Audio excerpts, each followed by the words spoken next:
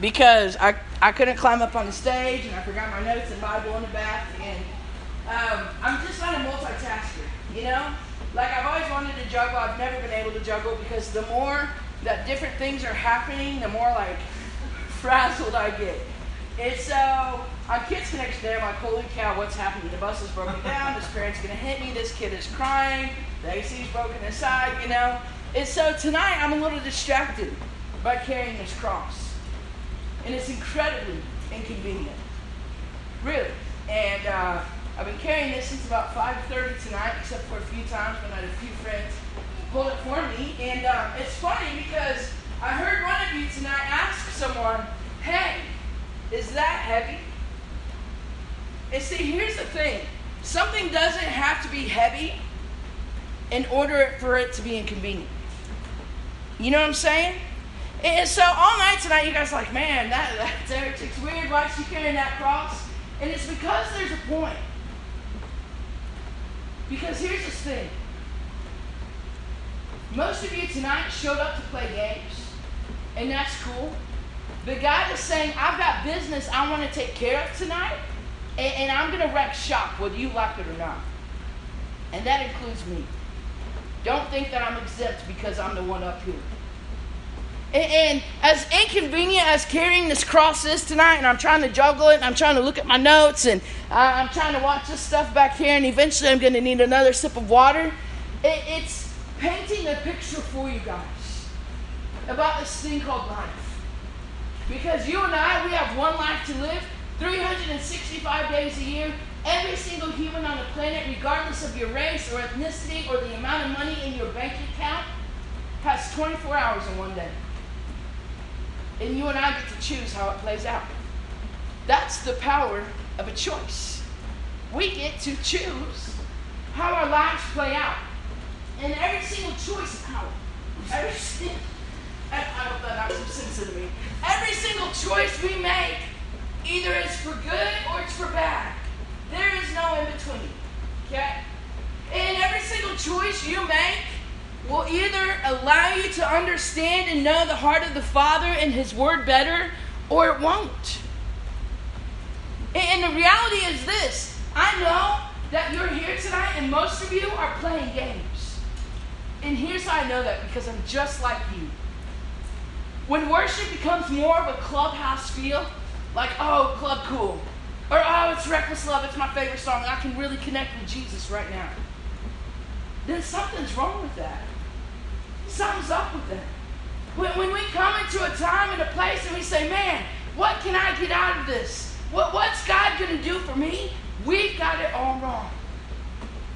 Every single choice you make every single day will either be for good or for bad. And while we have the freedom to choose, every single choice carries a weight. It's not exactly that this cross is very heavy. If I stand just right and I'm still, I can kind of get it to balance on my shoulder. But it's just inconvenient. And it's not a matter of if it's heavy, it's a matter of, am I carrying my cross? How are you living your life? Some of you thought that you would show up this week and love on kids in the name of Jesus and play with your secret sin on the side and nobody know about it. And God's calling you out tonight. It's time to be done with the games. It's time to stop playing church. It's time to stop making the cross of Jesus Christ an accessory that fits our life and let it be the thing that shapes our life. I can't tell you how many times earlier I tried going through the kitchen door like this. Lexus kept saying, Tara, turn it, Tara, turn it. And I'm just like trying to move forward, you know? Like, you can't just carry the cross everywhere. You can't carry your cross in one hand and play with your sin in the other. It doesn't work like that. God is a holy, perfect God. And He hates sin. And so you can sit there and think all you want that your sin is a secret and nobody knows and it's no big deal because after all, Jesus took care of it on the cross. But it is a big deal. Because every single choice you make carries weight. And it's either for good or for bad. Tonight we're going to look at Jonah. And I'm not going to go and read it all. If you haven't read it, I'd like for you to read it tonight when you go back home. But Jonah is a guy, and God went to Jonah one day and he said, Jonah, I need you to go to the city of Nineveh because the people are lost. They don't know their left hand from their right. They are full of sin and evil. And Jonah, I need you to go tell them about me. Jonah, smart cracker that he is, says, no thanks, God. Peace out. See you on the flip side.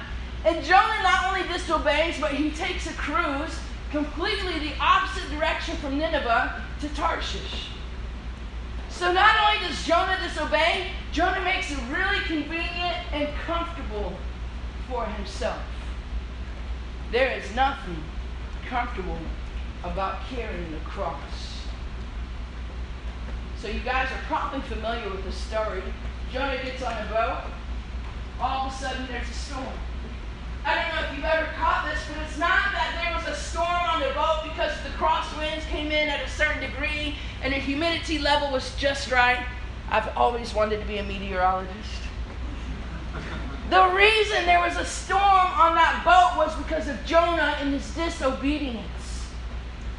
We sing a song, but it's really not that pretty. Reckless love of God. God will stop at nothing to get your attention, especially in your wandering and in your disobedience and in your sin. Because Jonah disobeyed, God said, Jonah, go. Jonah said, no thanks, out, deuces. Hopped on a boat, went the other way. Because of that, there was a storm on the boat. Now listen, when you and I choose to disobey, it will always cause a storm in someone else's life. But you know what you and I are good at? We're meteorologists. Because here's what we do. Oh, poor me. My life sucks. My parents are punks. Man, my dad's been in prison my whole life. My parents got a divorce. So-and-so did this to me. So-and-so did that to me. And we sit there and we predict the weather and we talk about how everyone else's crap caused suffering in our life. But you know what I don't hear at the table of conversation? Man, you know what? My sin has hurt people in my life. Man, my selfishness has caused somebody else's storm. My pride has gotten in the way. My anger, my lack of self-control has prevented somebody else from understanding who Jesus is. And we read stories like Jonah, and man, we are quick to throw shade on Jonah. But he's no different than you and I, right? God says, do this, and we're like, no thanks, I don't really feel like it today. Why don't you try Amber? She seems to love you today. I'm sure she'll take care of it. You know? We do the same thing, but we sit around and we talk about how everyone else has jacked us over because of their sin and their foolishness and their stupidity. But I have yet to hear a young person say, man, because of my waywardness, because of my sin, because of my pride, I am misrepresenting the gospel of Jesus Christ. I don't care how high you raise your hands in worship. I don't care how close you think you are with Jesus. When you make choices that directly violate the Word of God, you are in sin, and it is wrong. It's wrong. And it's ugly, and it's painful, and it's disgusting. And here's the funny thing about Jonah. The instructions were really clear, right? God's not vague. God's not like, hey, Jonah, I need you to... Like, God's really clear. And God says, Jonah, go. Jonah says, no. And then we have a problem. There's a storm on the boat because of one man's disobedience. But it gets worse. Because instead of Jonah taking responsibility, this is what Jonah says. Well, actually, he goes and he takes a nap on the boat. Okay? So we see that Jonah obviously cares more about himself than he cares about the other people on the boat, right? And so then, the guys on the boat, they're casting lots, and they're praying to their little g false gods, and nothing's happening because it's a false god, right? And so, Jonah eventually says, okay, listen, it was me. Sorry, bad news bears. I'm your problem. Right? And instead of taking ownership, this is what Jonah says. Just throw me over the side of the boat. Have you ever thought about that? Why does Jonah, a grown man, ask other grown men to throw him over the side of the boat? Because it makes him a victim. Instead of taking ownership, instead of saying, guys, I'm so sorry, I'm the reason there's a storm, I'm just going to go for a swim. Sorry about that. Catch you later. And he jumps off. He says, just throw me over the side of the boat. Because it's a whole lot more fun to play the victim card when we're dealing with sin, right? Instead of taking ownership, instead of saying, I have a problem with pornography, we want to sit there and say, well, I never had a dad in my life, and so because of that, yada, yada, yada. Just take ownership, man. Just take ownership. But we don't do that, do we? We sit around and we make excuses and we pat each other on the back and we say, oh man, so sad. Stop passing out umbrellas on the boat and just get off the boat. If you're not supposed to be on the boat, get off the boat. If you're not supposed to be dating that person, quit dating them. Stop making excuses. Stop looking at crap on your phone or on your laptop or on your TV. Stop hanging with the people that you're hanging with that you're not supposed to be hanging with, and stop making excuses. It's really that simple. Jonah refuses to take ownership. There will always be consequences for your wrongdoing, just like you and I. But in the mercy and kindness of God, there was still another chance. There always is. Isn't that amazing about God? I give people about 3 chances to trust me. And if they lie to me one more time, I'm like, you out, homie. I don't know about you. But God's not like that. God's like, okay, cool, Tara, you repenting about that same thing again? Cool, Tara, I love you. I forgive you. Today's a new day. You're a new creation, Tara. The old has gone, the new has come. There is no condemnation for you because you are in Christ Jesus. There was still mercy and kindness. 3 days. 3 days of prayer and a fish. God sends a giant fish to swallow up Jonah. But here's the crazy thing. I mean, that's got to be a big fish, y'all. I'm thinking like if I'm Jonah, I bet Jonah likes brownies like I do. I'm thinking if I'm Jonah, that's got to be a big fish, y'all. And I don't know, like if you're a fish and you're eating a human, you're probably not like a vegetarian fish, right? Because humans got meat on their bones. So like none of us eat a chicken nugget and we just like hold it in our stomach whole for 3 days, right? I mean, think about it. As soon as the food enters the mouth, it's chomp, chomp, down, down, right? And goes down the whole digestive tract. But God in His kindness sends a fish to swallow Jonah whole. And the fish doesn't crush Jonah. And it's in the belly of the fish that Jonah begins to cry out to God. And he begins to pray and he says, God, I'm so sorry for getting it wrong. And you guys know the story. 3 days later, that fish vomited Jonah. This is gritty. This is warm. This is cold. This is incredibly disgusting. Is that the boba? No, it's not. I watched a coworker chew up hot dog to spit it back in. But think about it for a minute. As disgusting as this is, it really does not compare to real vomit. And here's the thing. God will use vomit to get your attention about the disgustingness of your sin because He's that serious about it. It says this in Proverbs 26:11. Like a dog that returns to its own vomit is the fool who returns to his own folly.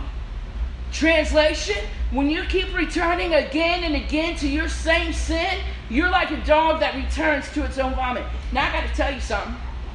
Do you know why dogs return to their own vomit? Great, I'm glad you asked. I know, real appetizing after enchiladas, but hang with me. Here's why dogs do that. Because in their vomit, they smell food. And so really, dogs return to their own vomit to fill a hunger that they have. When you and I sin, we are trying to fill a hunger that can only be filled by Jesus Christ. It will never work. It will never work. A dog will never be satisfied off of its own vomit. You will never be satisfied from your sin. You will never be satisfied from your sin. I've been around the block in lots of ways.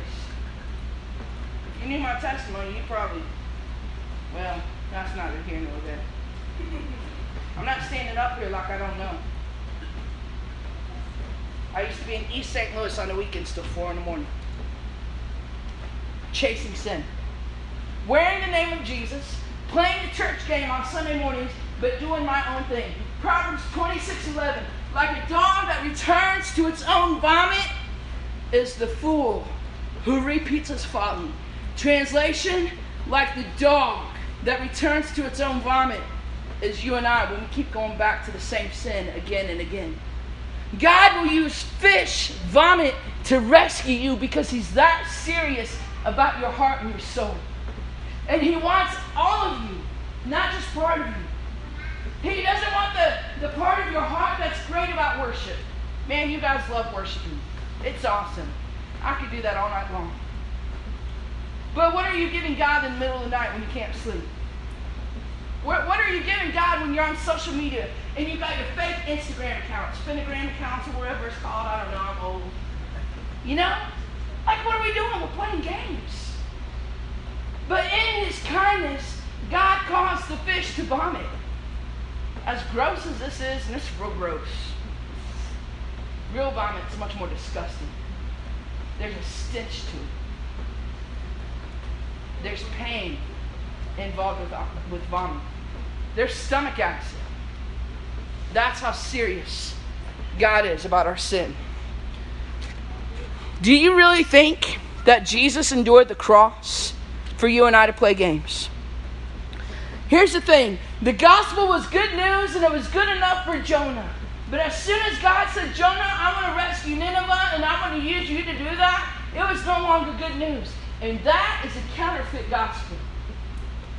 When Jesus is good news for you on Wednesday nights because you're worshiping, you're up at the church, and Jesus is good news for you on Sundays because you see Amber and Jake and it's awesome and you're in Club Jesus. But Jesus isn't good news for you on Friday night when everyone's partying and you're there wearing a mask, playing a game.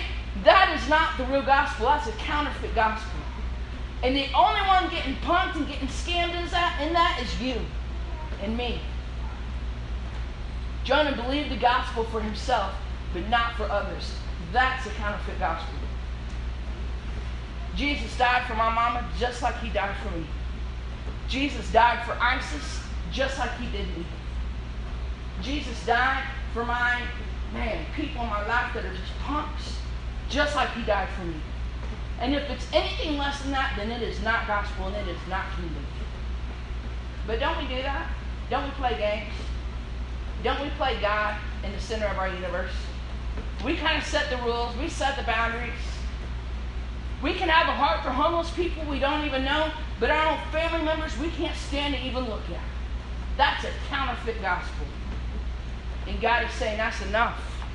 We're done. We're done trying to eat our own vomit. We're done. We're done. If you were hungry tonight, you would never think, oh, I'm going to go throw up and eat some of that. You would freak out if I started drinking this. But that's what we do when we sin. Counterfeit gospel. I'm going to close out tonight. We're going to take a look at the cross.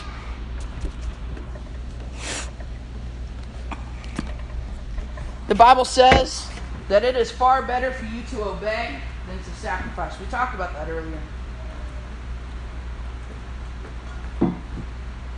Jesus told his disciples one day, he said, hey, do you really love me? Disciples are like, yeah, Jesus, of course, man. We rock and roll with you every day, homie. We homies for life, man. You hook us up with bread when we're hungry. You part the waters. Man, you turn water into wine. Yeah, we be BFFs, man. And Jesus flipped the script on him. Because he said this, if you really love me, you'll do what I've asked you to do. Yikes. Really? Jesus, isn't that a little harsh? Come on, you're the God of love, right? You're the God of kindness, of mercy. Jesus says, if you really love me, you'll go on a mission trip to St. Angelo. If you really love me, Tara, you'll have 20 House of Faith shirts by the time you're 30. Tara, if you really love me, you'll wake up every morning thinking rainbow and sunshine and all things Jesus. If you really love me, Tara, you'll go through the entire day without getting grumpy. He doesn't say any of that. He says, if you love me, you'll do what I've asked you to do. And Jesus asks some audacious things of you and I. Forgive others when they've wronged you. Not when they ask for it. There's going to be people in your life who will never ask for forgiveness. They will never apologize to you. But Jesus says, forgive. When someone takes something from you, you're to turn and give them something else. Be kind to those who persecute you. Be slow to speak, slow to anger, quick to listen. Think of others more highly than yourself. Put others before you. Put you and your life and your plans and your dreams on the back burner. Serve me. Do everything as unto me. Don't do it for recognition. Don't do it for applause. Do it for me. Be kind. Be gracious with your speech. Represent me every day, every hour of every day. Jesus says, if you love me, you'll do what I've asked you to do. Jesus didn't ask you to raise your hand to worship tonight.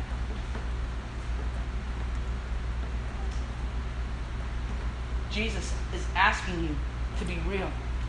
He wants all of you. Psalm 23 talks about this. Jesus prepares a table before us in the presence of our enemies. There will always be bad news bears in your life. Things will always go wrong. There will always be hardship. There will always be hard days. There will always be unanswered prayers and broken dreams and crushed hearts.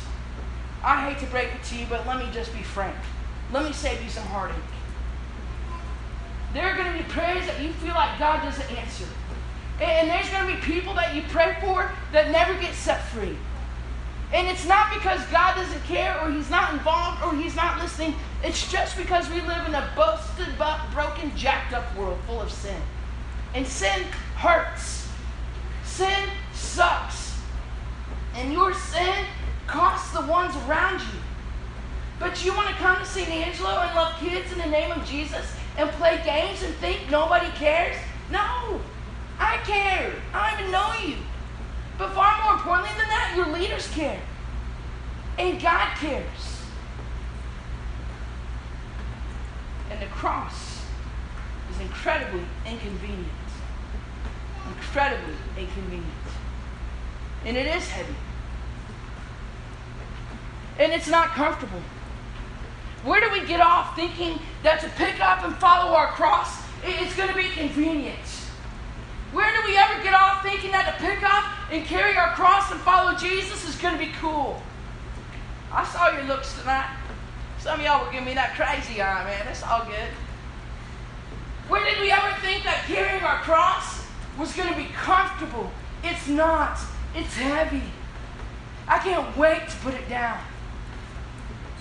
But that is the call of Jesus. He says, if you love me, you'll do what I've asked you to do. And if you really want to be my disciple, if you really want to be like me, if you really want to follow me, if you really want to surrender your life to me, then you'll pick this thing up and you'll carry it every day. And you'll carry it home when your family's opposed to you. You will respond with kindness when you'd rather cuss them out. You'll take your cross and you'll carry it to your school. And you'll be the one to stand up and pray. You'll be the one to stand up for the kid that's getting bullied. You'll be the one to do the right thing and to be honest and to have character and integrity. You guys will be the ones to rebuild your youth group. Stop relying on Cody and Amber and Jake and your leaders. You be the one to carry your cross. Sneed, you can come on up. I got off on a tangent. I want to read this to you tonight and then we're going to be done.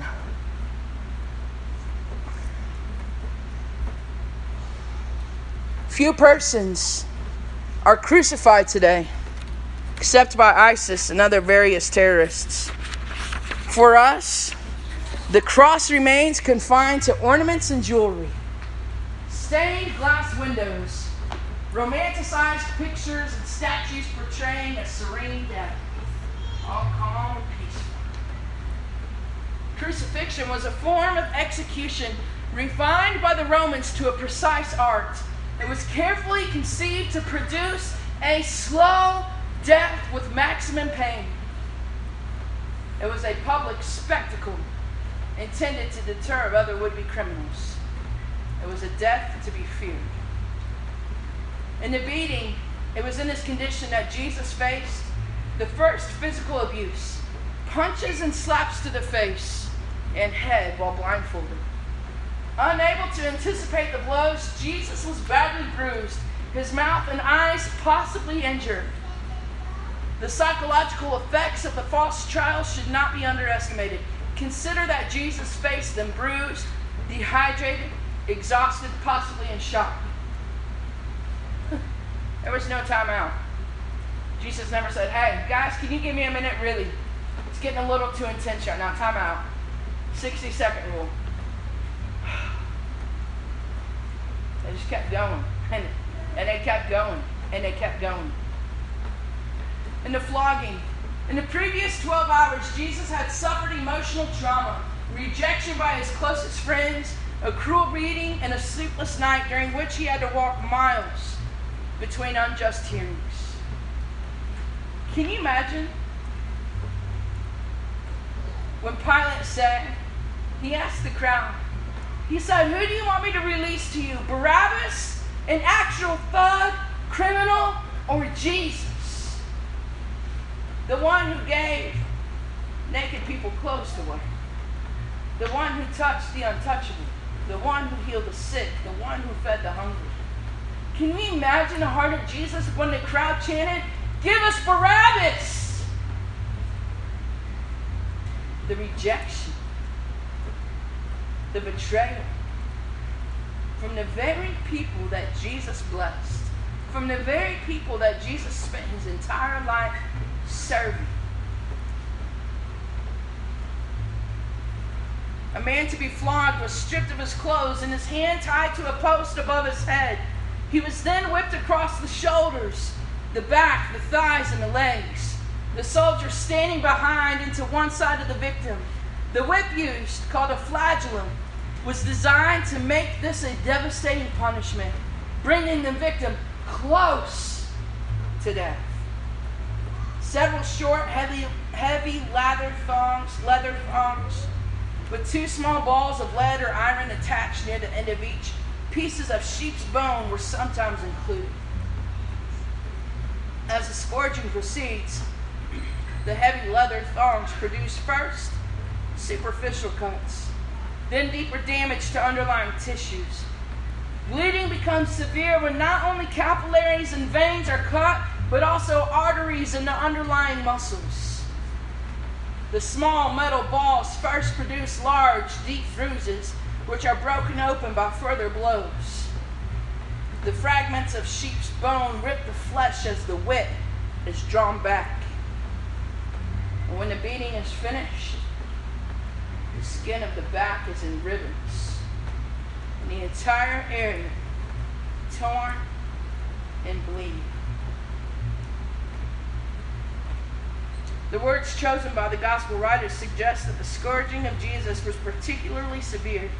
He was certainly at the point of collapse when he was cut down from the flogging post.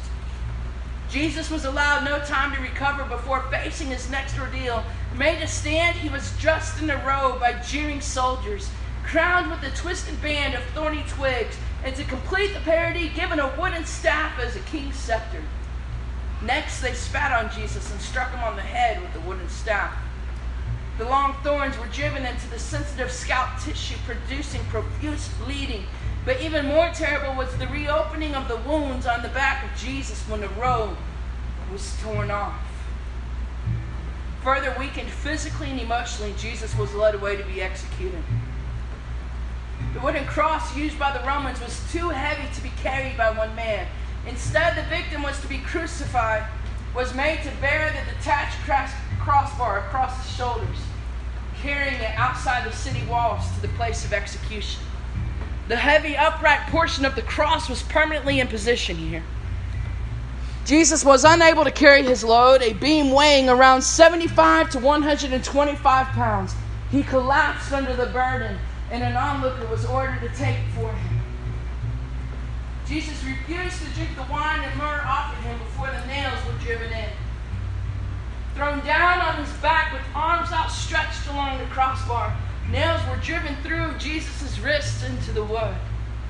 These iron spikes, about 6 inches long and 3/8 of an inch thick, severed the large sensory motor median nerve, causing excruciating pain in both arms.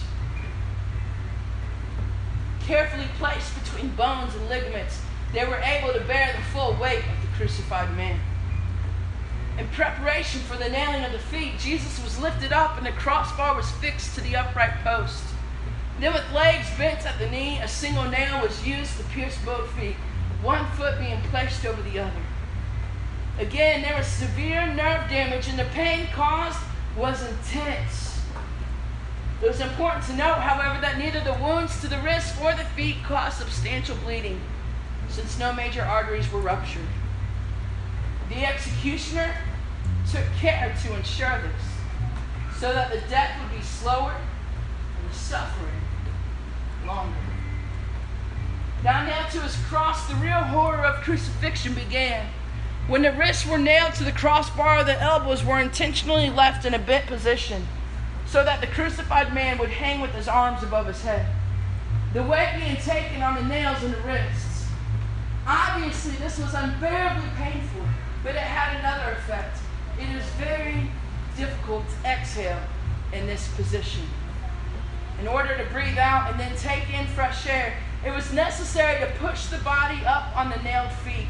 And when the pain from the feet became unbearable, the victim would again slump down to hang by the arms. A terrible cycle of pain began. Hanging by the arms, unable to breathe, pushing up on the feet to inhale quickly before again slumping down, and on and on and on and on it went. This tortured activity became more and more difficult as the back of Jesus was scraped against the upright post, as muscle cramps set in because of the inadequate respiration, and as exhaustion grew more severe. Jesus suffered in this manner for several hours before, with a final cry, he died. And yet you and I want to play games. We want to return to vomit. You know? Because we like our sin.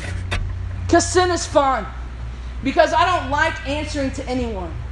No one's my boss. Nobody can tell me nothing. I'm going to play with my sin and I'm going to eat my vomit because frankly it just doesn't matter what Jesus did on a cross. Reckless love. It wasn't pretty. It was incredibly painful. Incredibly painful. Far more painful than you and I will ever understand. But we play the game. We play the game. Some of you showed up this year. You're like, yeah, that's cool. I'm here to serve. Yeah, I love Jesus. But you're playing with crap. And tonight, God is saying, enough. I'm calling you out because I love you. It's time for you to come out from amongst the crowd. It's time for you to stop playing games. It's time for you to stop being addicted to that thing. Do you really think Jesus endured the brutality of the cross so that we would struggle with the same sin again and again? No, there's victory for you in me. There's freedom for you and me. But the choice is ours. And you will never taste the goodness of God as long as you try to fill yourself off of your own puke. You will never, ever taste the goodness of God. The cross is not some key card to an elite social club of the best. You and I are trash, full of pride and sin, arrogant, stubborn, stiff-necked. The cross was the invitation to the better life. Because Jesus said, Tara, it doesn't have to be like that for you. I love you. And if you'll give me your crown, I'll give you my cross. And trust me, it's a completely unfair exchange. Because you know whose cross that was? That was mine. And that was yours. That should have been our feet nailed to this wood. That should have been us having trouble breathing on the cross. But Jesus took it to set us free because he loves you and me. And it doesn't matter what you've done. It doesn't matter what you've said. You're not too far gone. That same Jesus, he loves you. And he's saying, take it. Take it. Give me the vomit. Take it. It's yours. Maybe you've never made that choice tonight. Maybe you've never chosen to surrender to Jesus. Tonight's an opportunity for you. The Bible says that if you repent, turn from your wicked ways, ask God to forgive you, he will give you a brand new clean heart. He will make you new. Oh man, if y'all knew my testimony, it's wild. Completely different than I was 10 years ago. Sometimes it freaks me out when I think about it. You know, like I'm completely different. Y'all think I'm whacked now. You should have seen me 10 years ago, man. We have come a long way. I got a long way to go, but you know what? We get here. And I don't always get it right. I don't. But you know what? Every day there's an invitation. And every morning Jesus greets me and says, good morning, Tara. Are you ready for a day of an adventure? Here's your cross, baby. Take it and run. Take it and run. This was the thing that you were meant to carry. Not your family, not your sin, not your problems. You were created to carry this and to run your race. Because when you carry this, others see a difference in you. And they say, hey, what's up with you? How come you aren't like everyone else? What's going on? You know? You were created to carry this, and every day Jesus wakes you up and he says, good morning, babe. Time for another day. Rise and shine. We're going to rewrite the history books today, you and I. Are you ready? Because I've been breathing stars all night. I created a beautiful sunrise that you missed because you like to hit the snooze too many times. But baby, here's your cross. Take it and run. Run with me. It's going to be incredible. But you and I miss it all the time because we're like, you know, I'm good. I think I'd rather, take this with me today. Thanks, so God. Hey, maybe tomorrow. Tomorrow's Sunday. I'll connect with you tomorrow. But the invitation is there. Some of you tonight, you've carried your cross. You've chosen to trust Jesus. But somewhere along the way, you grew tired. You got tired of doing the right thing. You got tired of praying. You got tired of holding out that things would be different. Here's the beauty of the kingdom. You ready? I've been tired all night carrying this thing, man. I'm tired, and I'm old. And tonight, I was trying to carry this and fry eggs and whatever else was going on. And Amber, I barely know her. Shocked I remembered her name, honestly. Didn't even know she was married to Jake. That's cool. And he's not from State Farm. But you know what she said to me tonight? She said, hey, Tara, do you want me to help you carry your cross? That's kingdom. That's gospel. That's community. And then Miss Teresa did the same thing. Could you imagine trying to go to the bathroom while holding this thing? Impossible. Hello. I nearly broke out 3 windows and knocked out 2 coworkers tonight. But when you get tired of carrying your cross, when you get tired of following Jesus, when you get tired of doing the right thing, when you get tired of leaning in and pressing into Jesus and praying and worshiping because life is just hard, you look to the ones beside you. That's why it matters who you roll with. Because not everyone's going to help you carry your cross. You were created for community. We are better together. We are better together. You can't help others carry their cross if you're not first carrying yours. It will never be easy. It will never be light. It will never be fun or convenient. It is death to self so that Jesus can live in and through us. And here's my last thought, and then we're going to close.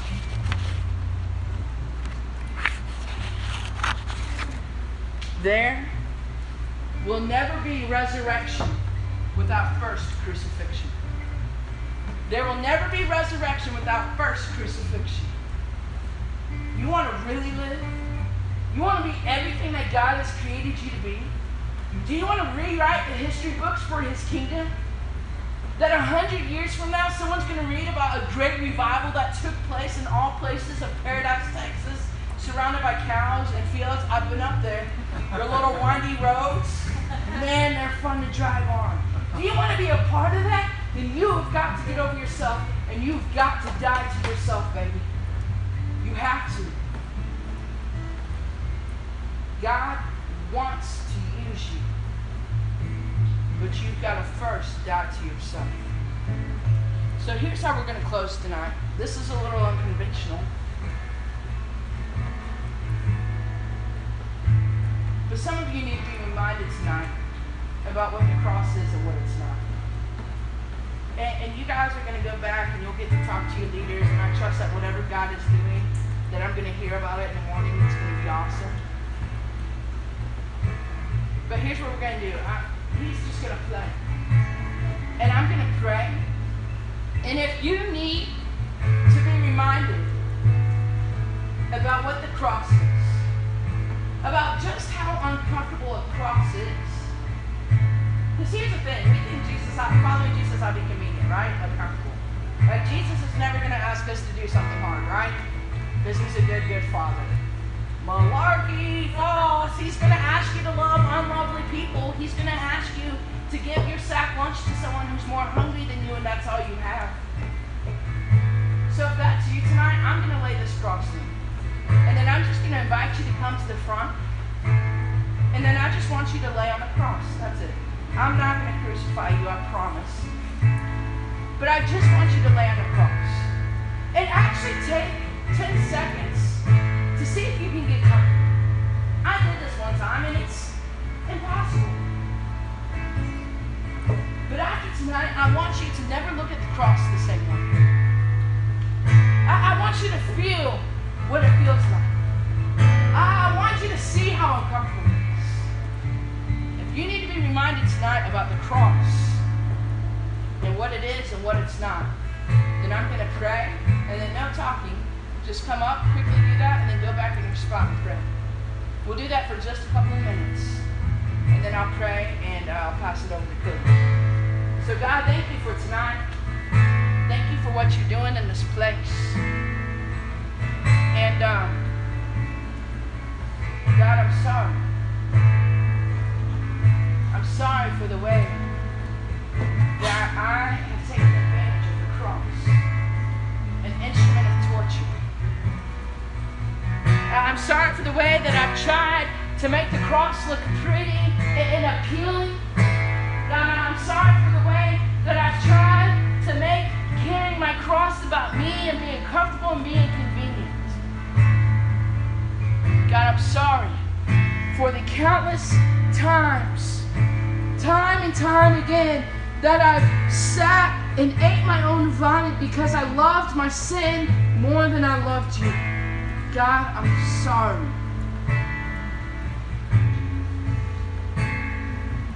I'm asking tonight that you would finish the work you started. God, that for students in this room who have never surrendered their lives to you, would do that tonight. God, for students that have wandered off the path and done their own thing and pulled a Jonah and said not only no thank you, but made themselves comfortable in their disobedience, that you would awaken them tonight to the reality of your gospel, that it is good news, there's always another chance, and your way is far better than ours. God, help us not to say that we love you with our mouth, but to live it with our lives. God, help us to obey quickly. Give us hearts to obey quickly. Quickly. That we won't even think about it, that we'll just do it. God, we surrender to you tonight. We invite you to move in this place where we speak. Speak, Father. Pierce hearts. Engrave your word on our hearts tonight, Jesus. In your name. Amen.